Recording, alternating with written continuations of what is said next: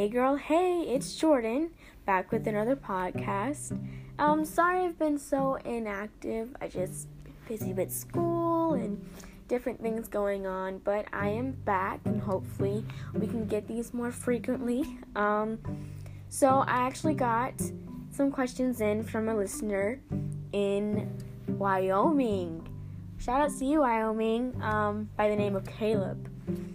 Caleb sent in about five questions. Yeah, thanks Caleb for sending in 5 questions. So we're gonna just get right into it. So apparently in school Caleb is learning about the early Christians and different things like that in the Bible and the message, and he wants my input on some things that his teachers asked him about. So I'm gonna get right into it. So Caleb asked me, how would I describe the early Christian people? And what was life like for them? Well, I would describe the early Christian people as a great multitude of people who followed Christ.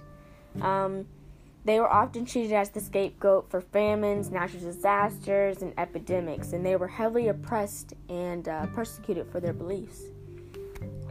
Second question, why did the cosmic conflict rage so fiercely for the first Christians?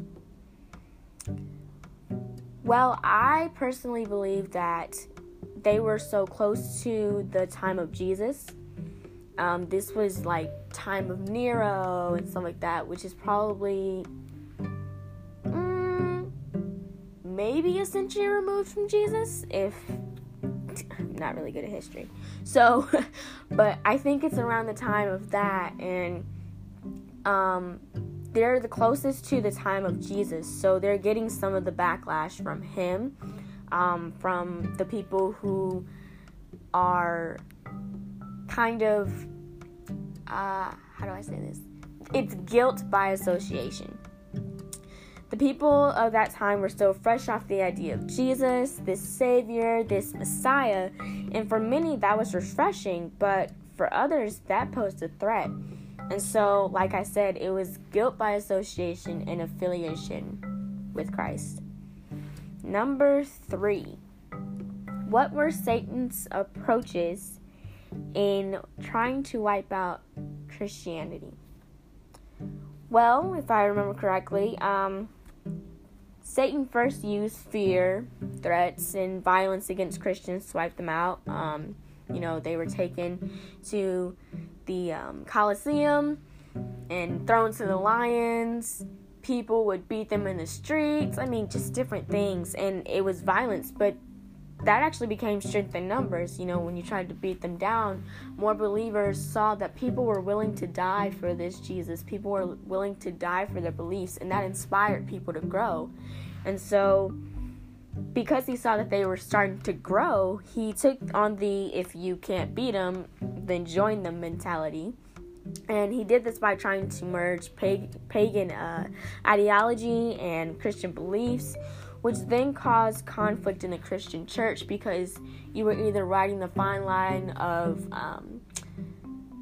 thou shalt nots and your 10 commandments, and trying to infuse the different pagan religions, or you're trying to stay right with God and go all in with what he has already set up, his laws. And that can kind of make people believe in the holier than thou type situation going on. So that definitely caused people to butt heads in the church, which is what Satan wanted. Number 4. In what ways is the gospel a message of peace? And he gave me the reference Luke 2:14. And in what ways is it called a sword? And he gave me Matthew 10:34. So let's go to that real quick. Let's see. Let me go to my Bible. And I encourage you guys to... I'm making so much noise. Okay. I encourage you guys to really do some studying for yourself. Let's go. Luke 2:14. The Bible says this.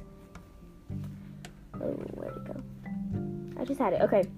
Glory to God in the highest, and on earth peace, goodwill toward men. Another version, my version actually says, I was reading the version he gave me. My version actually says, I bring you tidings of great comfort and joy. And I believe this was in reference to the birth of Jesus. The angels were saying here that God's presence on earth is what gives us peace. That's what I believe. Now, Matthew, let's go to Matthew 10:34.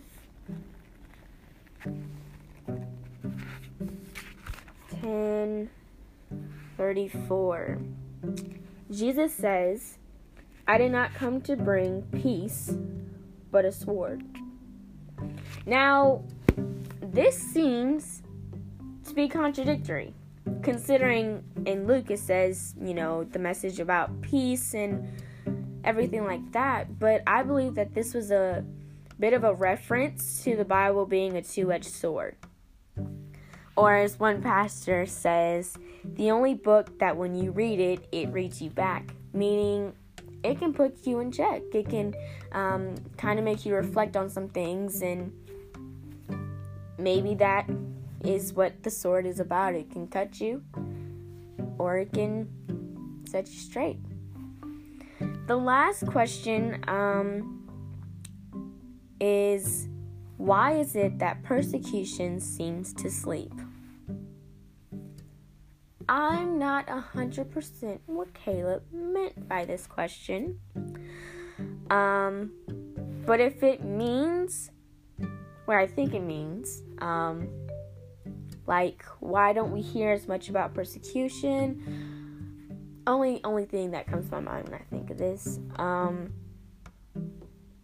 it seems like we are untouched by persecution right now, but I believe it's because our time hasn't come yet.